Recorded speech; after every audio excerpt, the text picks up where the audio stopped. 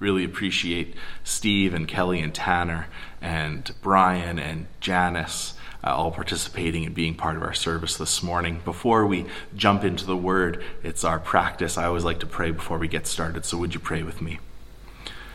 Lord, we thank you for this morning.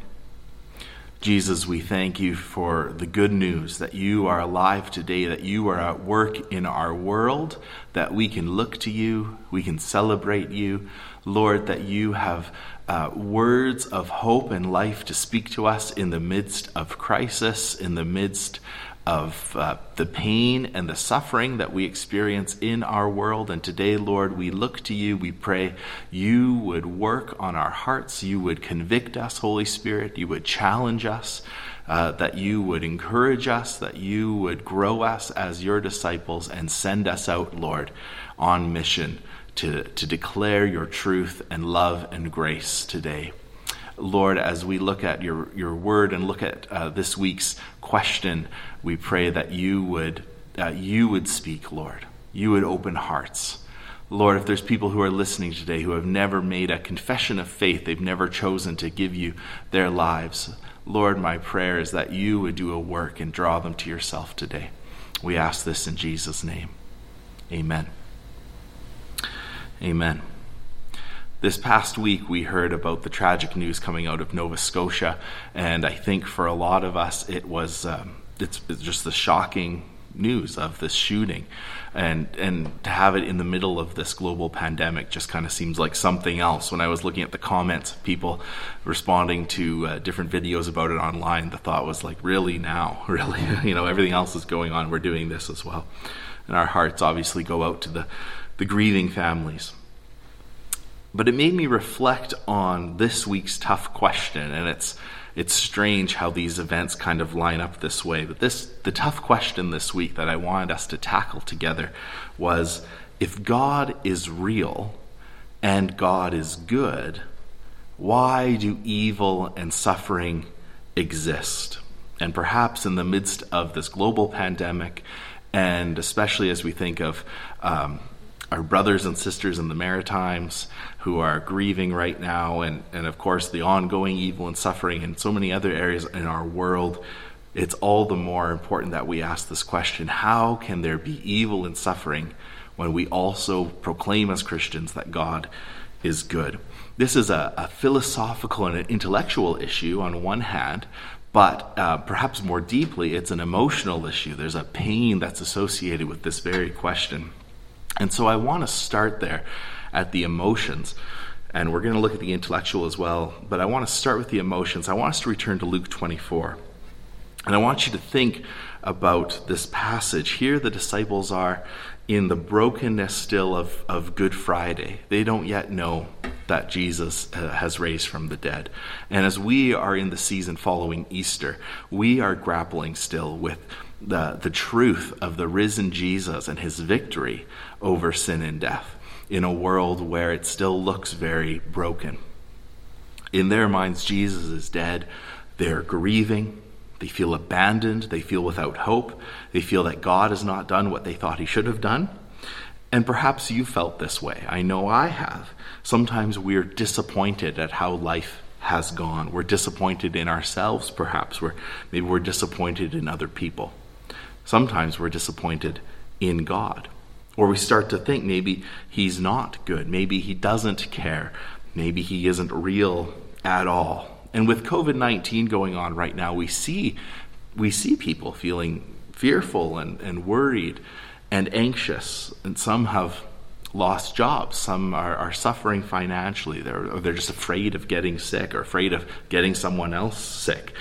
And we see also the reality of human evil in this recent shooting. So where do we go for answers? And I think Luke 24 has a lot to say to us today. It's one of my favorite passages of Scripture. Here are the disciples in brokenness, in grief, in worry, in anxiety. And Jesus comes up alongside them. And at first they don't even recognize who he is, but he is with them. And he initiates a conversation. He initiates a relationship with them. He brings them comfort and hope as they talk. And it's his presence as they journey together that begins to make a difference in their lives. It's a little bit later when they're actually eating together. This is when they suddenly recognize Jesus. They recognize that it's God with us as they're breaking bread. So do you hear that today, folks? Depending on where you are in life, and even as we think about this question, sometimes in our hurting, we don't recognize that God is with us, but he is with us. He is walking with us. And despite our present circumstances, the truth of the resurrection is still sure. Jesus is here. The risen Lord has come. So think and just reflect for a second on your own life. I think we're so often like these disciples, aren't we? We're sad, maybe we're confused about how life has gone. And I just want you to think, as we head into this passage, as we head into this week even coming, what's on your heart today? And whatever that is, whatever's been going on in your heart, in your life in the past while, whatever it is, Jesus comes into that very place, and he wants to meet you there. Now, these disciples are scattered from the other disciples, much like we are, right? And yet Christ comes to bring his love and his presence and his grace to bear on them in their suffering. And what's really interesting is it's the moment of discerning the body broken and the blood in the meal that they see him, right? Think of it. It's as Jesus is sort of breaking the bread and sharing the cup, they realize, oh my goodness, this is him. They see him in the communion meal. And in the communion meal, we're remembering Christ's death. And so they see Jesus in their brokenness when they begin to remember that God has come and he has suffered for us. He has been broken for us. He has suffered. And it cost him a great deal. It cost him his own life to come and address the problem of evil and suffering in our world. That's the value that God has placed upon you. You are worth his life and his blood shed for you. So if you feel broken and burdened today, maybe by the problem of evil or the emptiness that life can feel or the guilt of your own sin, if you're feeling worthless or down because of being in self-isolation, or maybe you're experiencing job insecurity, remember today that God sees you as worthy, as worth dying for, as worth loving to the very end. And he invites you today into new life with him, into true and lasting peace. So despite all these circumstances where you may feel useless or powerless or worthless, Jesus has come and he is reconciling us to God. He comes alongside us even now today, right now, and speaks the truth about who you are in his eyes, about who he is and what he's done for us. He comes alongside us on the road of tears, and he comes with his love and his hope and his reassurance, his healing presence. This is the Christian response, one of the Christian responses to the problem of evil and suffering. And I begin, as I did, with addressing sort of the emotional part of the question, because that's often where people are struggling with this. How can God allow this? And one of the truths that we cling to as Christians is, and we'll talk about how God could allow this in a moment, but that he is also so very present with us in our suffering. Now there's more to say, because this is an intellectual question as well, a philosophical question.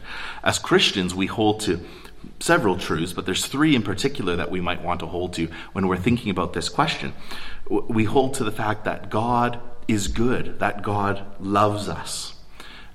We also hold to the fact that God is great. He is all-powerful. He can do whatever can be done. He is just and he is holy. So God is good and God is great. But we also believe that evil is very real and definitely does exist. And so the question is, if God is good and he is great, he can do something about it, why let evil persist? How can we hold these three things together? And often atheists will say it's either impossible or just highly improbable to imagine God in this way. So what do? Well, people often address the problem in several different ways. One way is just deny the existence of God. It just seems that we can't hold these together. If God is real and good, how is he just in allowing evil? If he's great, then surely he would destroy evil. But since evil is not destroyed, there must be no God. And this is where C.S. Lewis was for many years of his life. Because there was evil, he thought there can be no God. But then he realized if there is no God, then nothing can really be considered evil. So listen to Lewis's words. I'm going to read a portion of a letter he wrote from Mark Bittelberg's book in just a moment here. We'll go to that now. Here's a C.S. Lewis quote, and I'm reading from The Questions Christians Hope No One Will Ask, with Answers by Mark Bittelberg. This is a great resource if you're interested in these topics, this Tough Questions series. I'm drawing on Mark quite a bit, even to help think about what questions are the tough questions. Anyway, this is what C.S. Lewis says. Lewis had asked if a good God made the world, why has it gone wrong? And here's the answer he later gave. My argument against God was that the universe seemed so cruel and unjust. But how had I got this idea of just and unjust? A man does not call a line crooked unless he has some idea of a straight line. What was I comparing this universe with when I called it unjust? If the whole show was bad and senseless from A to Z, so to speak, why did I, who was supposed to be part of the show, find myself in such violent reaction against it? Thus, in the very act of trying to prove that God did not exist, in other words, that the whole of reality was senseless, I found I was forced to assume that one part of reality, namely my idea of justice, was full of sense. Consequently, atheism turns out to be too simple. If the whole universe has no meaning, we should never have found out that it has no meaning. Just as if there was no light in the universe and therefore no creatures with eyes, we would never know that it was dark. Dark would be without meaning. So Mark goes on to say here that ironically, the very problem that had caused C.S. Lewis to disbelieve in God ended up changing his mind and forcing him to see that there had to be a God, one who established the standard by which we inevitably know the judge and judge good and evil. This was a vital step in C.S. Lewis's fascinating journey towards faith in Christ. Another huge part of C.S. Lewis's coming to faith was through his friendship with J.R.R. Tolkien, who was the writer of Lord of the Rings, of course, and it was Tolkien who actually pointed Lewis to Jesus in the end.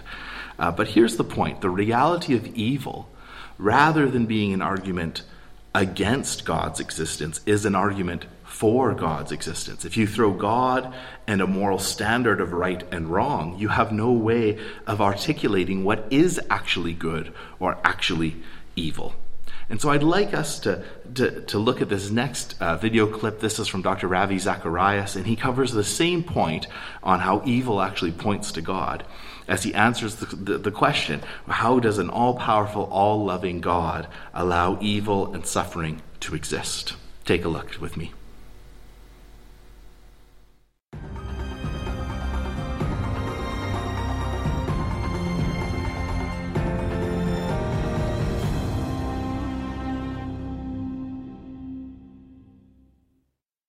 Here's the first question from a student here in America.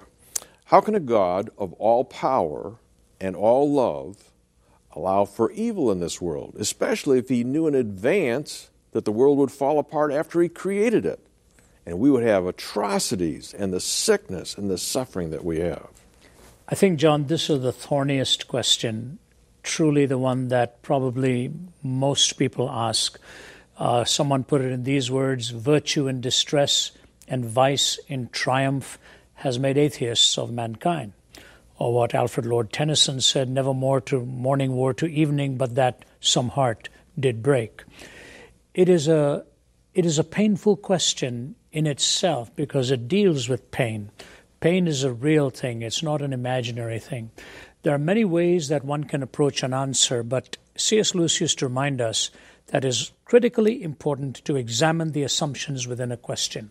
And I remember years ago at the University of Nottingham, when I'd finished a talk, when a person stood up, or a student stood up and shouted from the floor, and he said, there's too much of evil in this world. There can't be a God. There's too much of evil and suffering in this world. And the irony of that question to me was, I come from the East, I now live in the West. I don't ever remember being asked this question in the East. Now they do because of all the cross-pollination of thinking and all of that. But it's hardly ever addressed. In Islam, you hardly ever find a book dealing with this subject. It's inshallah, it's the will of Allah, And in the pantheistic system, it's karma, you're paying your debt and so on. It's in the Western world where we actually live with the greatest comforts that we raise the question about pain and suffering. But this Englishman raised it, and I said to him, why don't I make it clear first why you are asking this question and what your assumptions are. I said, when you say there's evil, aren't you assuming there's such a thing as good?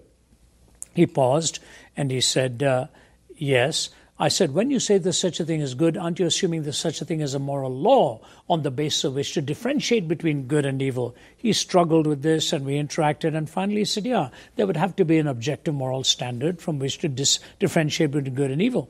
I said, when you say there's a moral law, you must posit a moral lawgiver, but that's whom you're trying to disprove and not prove, because if there's no moral lawgiver, there's no moral law. If there's no moral law, there's no good. If there's no good, there's no evil. What is your question? And he looked at me, paused, and he said, what then am I asking you? Now, this was years ago. I said, I know what you're asking, man. I'm not trying to make it hard for you. It's an existentially felt question that often doesn't examine the logical presuppositions within this. God has to remain in the paradigm for the question to be real, and therefore the answer has to come from what God's purposes and God's description is all about reality. In a recent book that I co-authored with Vince Vitale, my colleague from Oxford, we called it Why Suffering. My opening chapter was what is called the trilemma. God is all-powerful, God is all-loving, and there is evil. That's the trilemma. The three realities that J.L. Mackie, the Australian philosopher, says are incoherent. God is all-powerful, God is loving, evil exists. He says it's an incoherence. So my question is, why is it a trilemma and not a quadrilemma or a quintilemma? Introduce one more. God is all-knowing. That's also a belief we have. And number 5, God is eternal. God is not judging everything just in time. There's an eternity. So it's not just the question is stacked when it's stacked as a trilemma. God is also all-knowing, and eternity also exists as a reality. And maybe those explanations can come in eternity. Let me just move to 2 quick answers in this. There's a young gal in Georgia where I live. I live in Atlanta. And her first name is Ashlyn. And one day her mother was on a television program discussing a strange problem that she has, which is called CIPA, congenital insensitivity to pain with anhidrosis. She cannot feel pain, and her sweat glands don't work. The problem may sound good. You don't feel any pain. But the reality is, if she steps on a nail while she's on the sports field, it could puncture the skin, create an infection, and nobody could be even aware of it. The mother said the problems it has created in her life for what this malady brings into her body. She says, I pray one prayer every night. God, please let my daughter help to feel pain. She could put her hand on a burner and not know that her hand is burning. Now, my question is this. If in our finite existence we can see the role of pain to warn us that something is wrong, is it impossible for God in His infinite wisdom to allow pain in our lives to help us know that something is wrong? Pain is spelt with moral connotations in the human framework. That is because we are moral beings. Therefore, the answer has to come from within a moral, spiritual framework as well. The question assumes moral reasoning, and that can only be assumed if God is in the paradigm, not outside of it.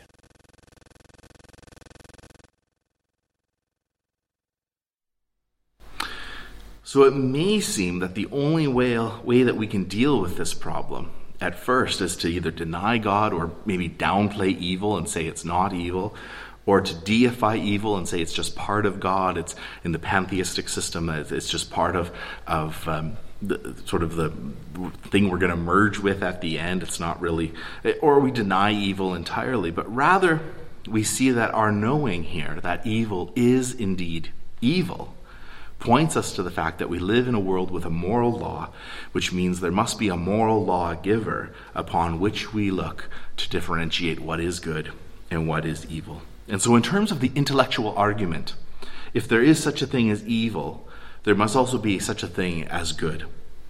And the way we differentiate between the two is that we can look to the moral lawgiver who helps us to discern what is objectively good and objectively evil. And so in this way, the reality of evil actually points us to God, not away from him. And Dr. Ravi Zacharias made that point quite clear in his video. The reality that we can say this evil is actually needs God to be in the picture to actually say that. Otherwise, it's just an inconvenience to us that we don't agree that someone's done this. But we can't actually say it's evil. Again, that's the intellectual response. You can walk through those steps, and sometimes that's helpful. But at the end of the day, this is largely an emotional issue, because then you have to say, if God is good and great and evil does exist, as Ravi suggested, you can add a couple other propositions to make sense of that. One thing Dr. William Lane Craig points out is that you could add the proposition that God has morally justifiable reasons to allow evil to exist for a season. And if that's even remotely possible, that God could be morally justified in allowing that, then there is no contradiction here in terms of the logic of the argument. But of course, there is an emotional response here. And so how do we deal with when we are in the midst of suffering? We can't imagine why God would allow something to happen. When our friends are in the midst of suffering, we look around the world around us. Let's go back to some of those emotional questions and maybe just acknowledge a couple things, and then talk a little bit about how we can be a light to our friends about this topic. We started with Jesus in Luke 24 coming alongside us. And I think this is crucial for us to remember as Christians. God is not at a distance, sort of observing the world absent-mindedly. God does not just wound the world up like a clock and stepped back and now is removed. But instead, God has entered human history and has suffered along with us. Not just along with us, but for us. And so the problem of suffering is framed in a different sort of perspective when we remember Jesus has suffered for us. He has taken the sins of the world upon himself, the guilt that you and I share. He has taken that upon himself, and he has come out the other end. And so we, as we look to Jesus, we can bear the suffering and the evil that we face with courage, knowing that Christ continues to give us strength as we go through suffering. And as we, in this life, look with assurance at the life to come because of the cross.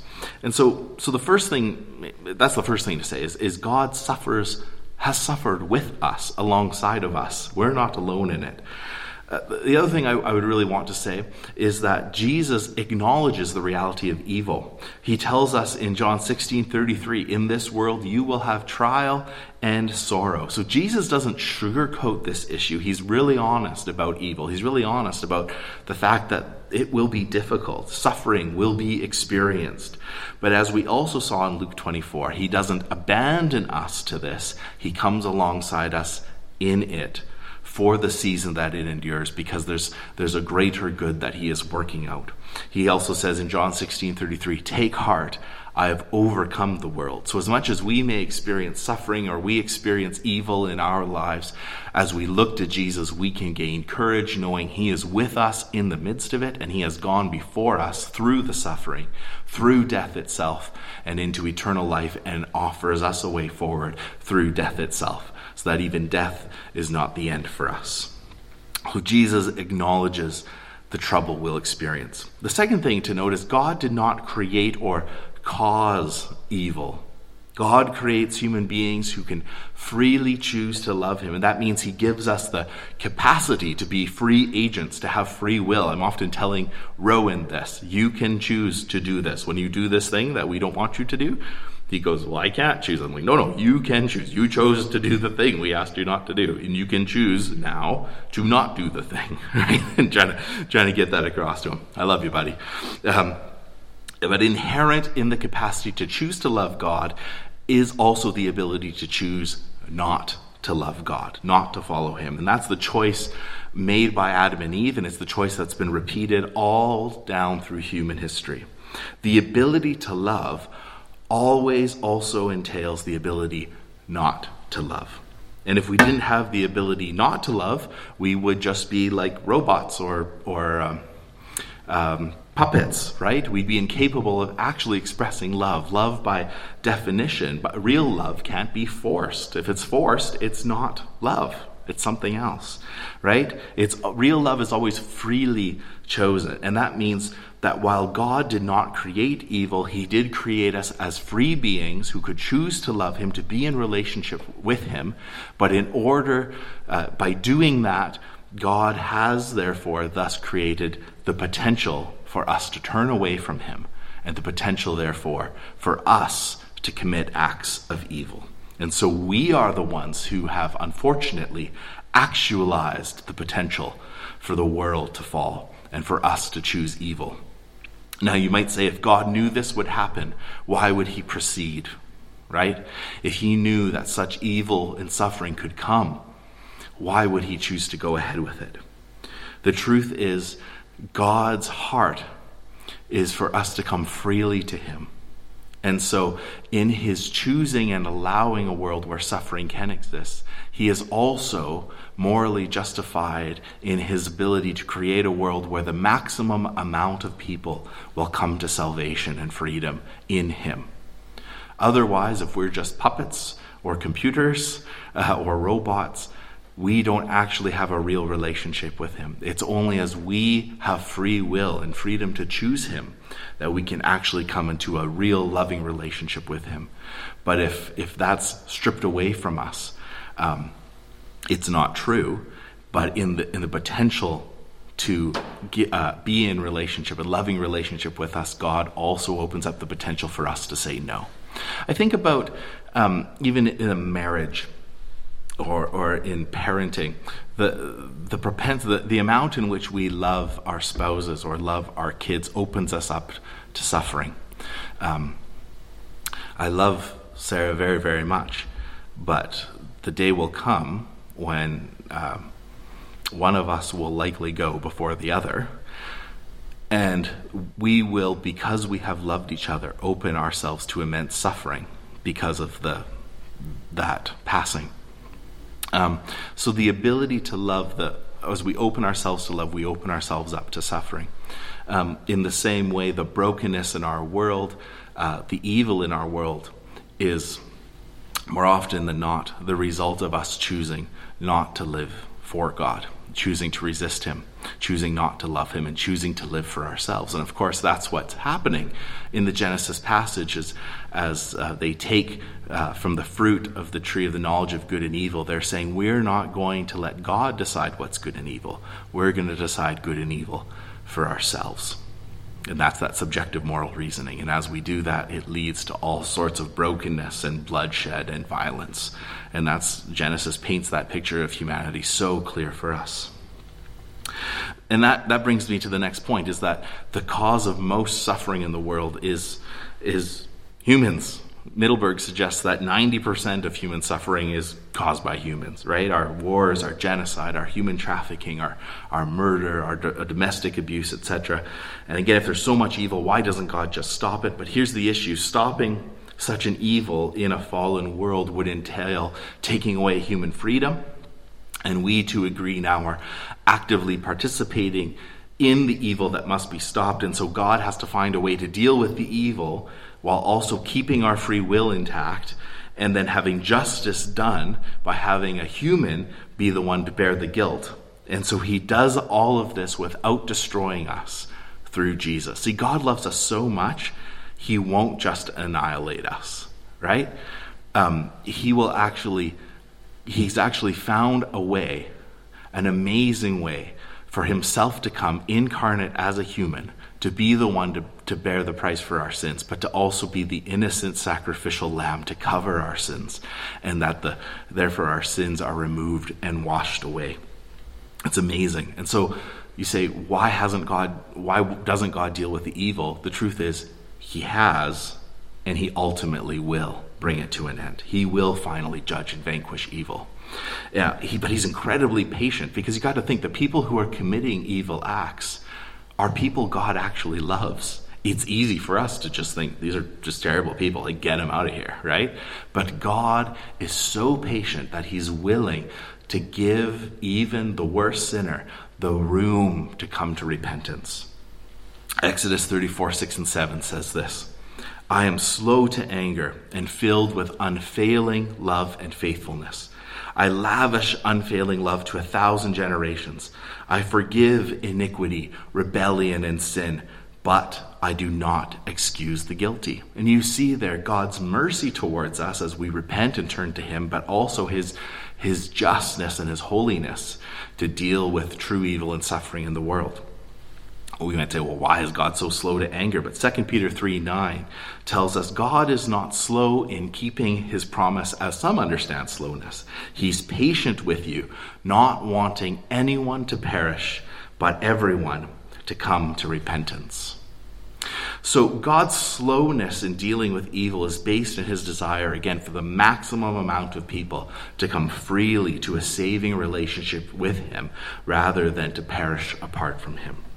And again, when we are in the midst of true evil and suffering, we know God in his goodness is present with us. He has come and suffered with us. Jesus has suffered in ways none of us will ever completely understand. Philippians 2:6-8 says, though he was in the form of God, did not count equality with God a thing to be grasped, but emptied himself by taking the form of a servant. Being born in the likeness of men, and being found in human form, he humbled himself by becoming obedient to the point of death, even death on a cross. And Hebrews 2:18 explains that Jesus has suffered with us. Says he himself has gone through suffering and testing. He is able to help us when we are tested. And we also see in the Bible, God has the ability not to just let evil run rampant. He says this far, but no further. And he has the ability to actually take the brokenness and suffering we experience and actually transform it into something that brings good. Doesn't mean the evil is good, but it means God can take the results of that and actually bring life to bear. And we see this is what Joseph claims in Genesis, where his brothers meant to sell him into slavery, right, as this act of hatred and jealousy against him.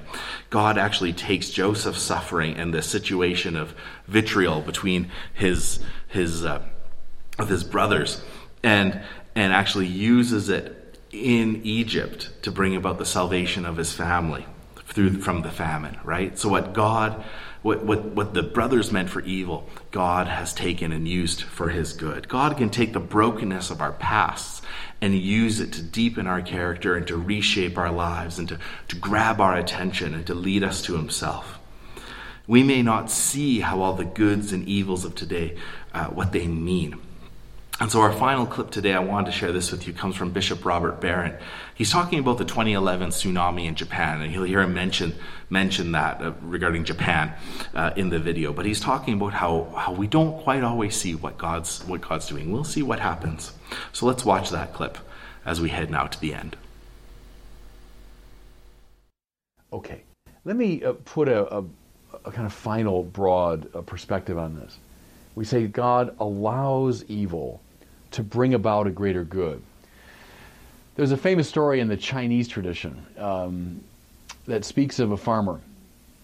And the farmer has a horse that has run away.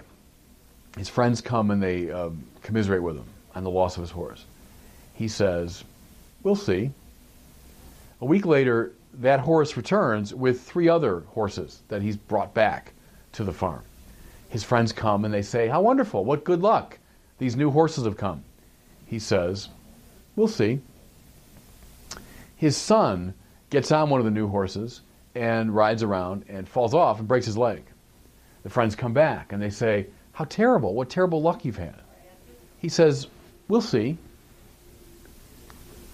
A week later, the officials from the government come to draft the son into the army. They discover he has a broken leg. They won't draft him. The friends come back and say, well, congratulations, well, good luck. He says, we'll see.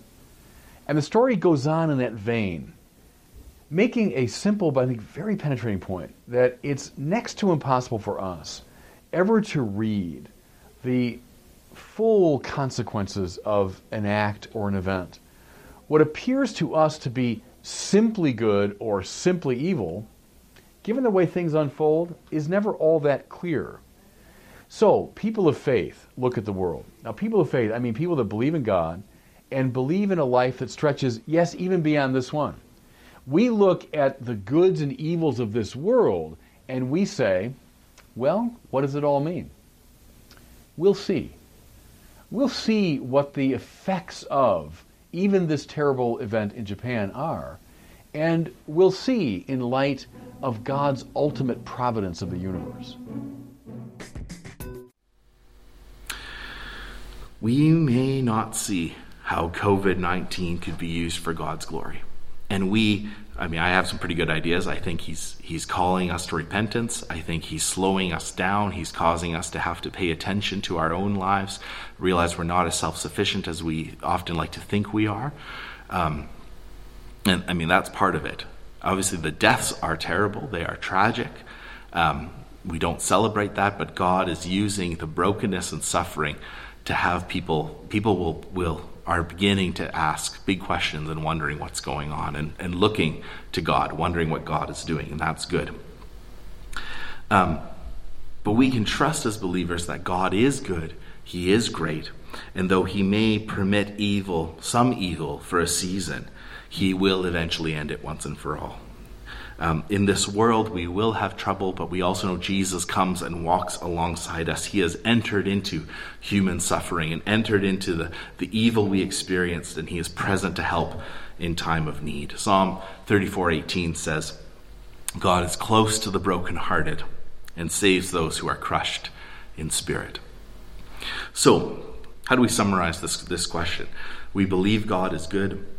We believe he's great. We also believe in the reality of evil. Evil is actually evil. We don't downplay evil, and we don't deny God's existence. We hold those things in tension as Christians. However, we would say intellectually, without God, there is no way to actually call evil evil. The fact that we say a thing is morally evil points to the reality of God's existence. It presupposes that good and evil exist, and therefore there's an objective moral law, which means there's also a moral lawgiver. And so evil is not created by God. He gives us the choice to love him. Much of the suffering in our world is because of humans hurting each other. And sin also affects creation, right? So even natural disasters occur because we live in a world that is fallen. And it's waiting to be restored, and God has intended it to be restored, as Romans 8 and Revelation 21:22 are all about that. God has promised a place that will be without suffering, and he promises to judge evil, to create all things new. In the meantime, he's patient for those that do not yet know him. And he knows about our suffering. He is present with us in the midst of it. And because of Jesus, who has lived through unimaginable suffering, we can cling to him when we feel lost and broken in our own lives. Just a few quick points if you're talking to someone and they're in the middle of working through this question. First thing to remember is a lot of people, when they're suffering with pain and evil in the world, they're asking for empathy and for care. They don't need the intellectual argument in the middle of their suffering. That is not probably going to be helpful. But come alongside people with love first, just like Jesus did. Be present to them, be in relationship with them. Pray for wisdom, pray for discernment. Again, be slow to speak, be quick to listen. It's okay to admit that we don't know why God would allow such a thing to happen. We don't know the answers to a person's questions. Don't feel troubled if a person says, I'm mad at God, I can't believe he's real, they have strong feelings about faith. That's okay while they're in the midst of suffering. That's okay. We don't want to just give pat answer cliches, right? Eugene Peterson tells the story of being at a funeral, and the pastor who was doing the funeral kind of came up to him afterwards. I think it was a family member Eugene was talking about. I can't recall exactly, but kind of came up to Eugene afterwards, didn't really know what to say, and kind of gave him a pat answer cliche. And Eugene just felt kind of the air kind of come out of him. And he says in that story, I hope I never say that at a funeral. I hope I never say the sort of the trite cliches. I don't want to be dismissive. Instead, as Christians, we want to be real and caring and acknowledge that evil and calamity do indeed touch our lives, but that God is also present with us, and he will bring evil to an end. He was present with us in the suffering, and he is working out good even in the midst of our brokenness and in the evil of our world. It's okay to pray out loud with your friends. That's also a good idea. Don't say more than you know. Admit in your prayer that you don't know, right? Ask God for help and wisdom and hope in the struggle. Keep it brief. Keep it to the point. Just be present to people as they're working, if they're in the midst of suffering through something. Ross Hastings, who was my pastoral theology prophet regent, and actually I think I got this quote from him. He said 90% of pastoral care is showing up, right? It's about being present to people, actually caring and loving our neighbors well as they are in the midst of suffering, as they're in the midst of crisis. We can be like Jesus to our friends and be full of grace and truth and point them to God. And as we do that, we are living out what God calls us to live out. As Christ has come alongside us in our brokenness, we can live alongside people as they're walking through this issue, and know that as we come to Christ, as we give our lives to him, God does tell us all will indeed be made well. And the Bible gives us a clear, overarching viewpoint of where evil and suffering are happening in the world and what God's going to do with it at the end. It actually, the Christian theism, Christian worldview actually has the answers for this question and holds it together well.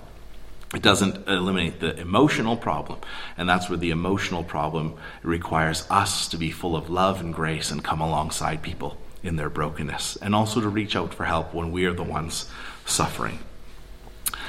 So that tackles the question of the problem of evil. If God is good, why does he let evil exist? I hope some of that's been helpful for you today. What I'd like to do is just close us in prayer. Let's pray together. Lord, I thank you that you are so aware of the evil and suffering in our world, as we heard in our psalm passage at the beginning of this service, that you, in the moments where we feel death surrounding us, where we feel gripped by evil, you are present. Psalm 23, as we walk through the valley of the shadow of death, we will fear no evil because you are with us. It doesn't mean that evil's not there. It just means the power has been taken out of it. We don't fear evil because you, Lord, are present with us. And Lord, I pray that you, by your Holy Spirit, would come and fill us with such an assurance of your goodness and your grace in your life today, that the fears and the anxieties and the worries of the future and of the present would lose the air out of them, Lord, lose their power. Lord, we don't look to the systems around us for our identity, our strength, or our life. Lord, we look to you today, and we thank you that you are good and alive and at work in our world. Jesus, we thank you that you're present with those who are suffering. Lord, we pray for an end to the suffering. We pray for you to come and to set things to right. Lord, we continue to pray for our country and our world, our province, our city, all the leadership involved as they're making decisions around this pandemic. Lord, have mercy upon them. Give them wisdom. Jesus, for everyone listening today and watching today, we have all encountered a measure of suffering in our own lives. And Lord, we look to you. We ask you to come and be so present and near to us, just as you came alongside the disciples in Luke 24, in their grief, in their questions, in their sorrowing, in their brokenness. You came with them. They didn't even recognize you, Lord, and yet you were present to them, bringing them hope, teaching, showing the truth. Lord, I pray for some of us, we need to get our eyes lifted off of ourselves and look to you, look to the truth. And Lord, I thank you that we can ask the tough questions. I thank you that your word speaks truth, that there are answers, Lord, to these questions. I pray for those who are maybe still struggling with this question. Maybe it still hits an emotional chord, that you would help them, Lord, to seek you, to seek your face, to find the resources that are helpful and good so they can begin to walk this out well. Lord, we recognize even as we talk about suffering and evil, we are part of the problem. And we thank you, Jesus, that you came to save us. You came to save me. I'm part of the problem. I think of Paul, who says, I'm the worst of sinners. I've contributed to the problem. I've allowed for the murder of fellow Christians now. And God, you came and saved him. Lord, you can save all of us. And that's your heart's desire. You allow evil to exist for a time, but in that you cause us to see you. You begin to point us towards you. You begin to point us to yourself, and you give opportunity, Lord, for us as believers to come alongside those and through our lives point people to you, Jesus. So would you help us to do that? Help us to live out our lives for you. Help us to love you and put you first, and to love our neighbors just as much as we love ourselves, if not more. Lord, I thank you for my church family. I thank you that we can still connect online even through this difficult time. I pray you would bless each one. Lord, bless their homes, bless their hearts and minds. Give them a sense of your peace and your grace today. Lord, we just look to you and we thank you for your great love for us. We ask all these things in your name. Amen. Amen. Folks, just a couple quick announcements at this point in the service. Thank you so much again for coming, being part of this, watching, sharing it, liking it. We've had a lot of views, more than we ever thought we would on these. So thank you for sharing it, getting it out there. I hope people are encouraged. Thank you again for giving. The ways to give, I think, show up in the roll around at the beginning of the service. You can mail in your offerings if you want. You can also e-transfer or go through Canada Helps to donate, but we've just seen our donations continue, and it's really encouraging. So thank you for giving even during a difficult time. We so appreciate that. We had a board meeting just this week, and I think the board was just so encouraged to see how the numbers kind of were looking. And so thank you guys for giving to the ministry and mission of the church. Of course, we look forward to the day when we can all gather together again. But for now, this is what we're doing, and I think it's been okay. So the other thing to mention is to continue to connect with each other. We are seeking to phone through or connect through our phone list of households. Our pastoral team and a few others are helping out with that. So you probably have received a call or two if you're kind of a regular part of the church and you're on that list. And we just want to care well for each other and connect, make sure we're doing okay. The other thing, again, is just encourage you to come. We'll have prayer tonight at 7:30. Encourage you to come be part of it. Wednesday night Bible study, where we follow up on what we've talked about at Sunday, on the Sunday message. So this week we're going to be talking more about the problem of good and evil, or the problem of evil and suffering in the world. So I'd really encourage you to join in. If you don't have a computer or a smartphone to video call in, you can still phone in just with any regular old phone and be part of the conversation, and so that'd be great. That's through Google Hangouts Meet, or just Google Meet. Continue to engage, and Brian's got youth discipleship and youth activity Tuesday and Fridays too. So there's still lots going on, and just encourage you guys to not let your time with Jesus slide. Make him a priority during this time. Make pressing in as a disciple a priority, and we'll just continue to grow together in him. So friends, as you go, receive this benediction. Children of God who are loved and forgiven by our Lord Jesus Christ, may you have patience and grace. May you rely on Jesus in the midst of the suffering in your life. May you have courage to face the sorrow that has come along your path, because Christ has gone ahead of you and has endured it and now walks alongside of you. May you have hearts full of compassion for those that are suffering, those that are experiencing pain today. And may you have hearts tuned to the sense of mercy and justice of God, his holiness and his goodness, to be lights for Christ in a broken world. May the grace of the Lord Jesus Christ and the love of God and the fellowship of the Holy Spirit be with you all. Amen. Bless you guys. We love you. We'll see you next week.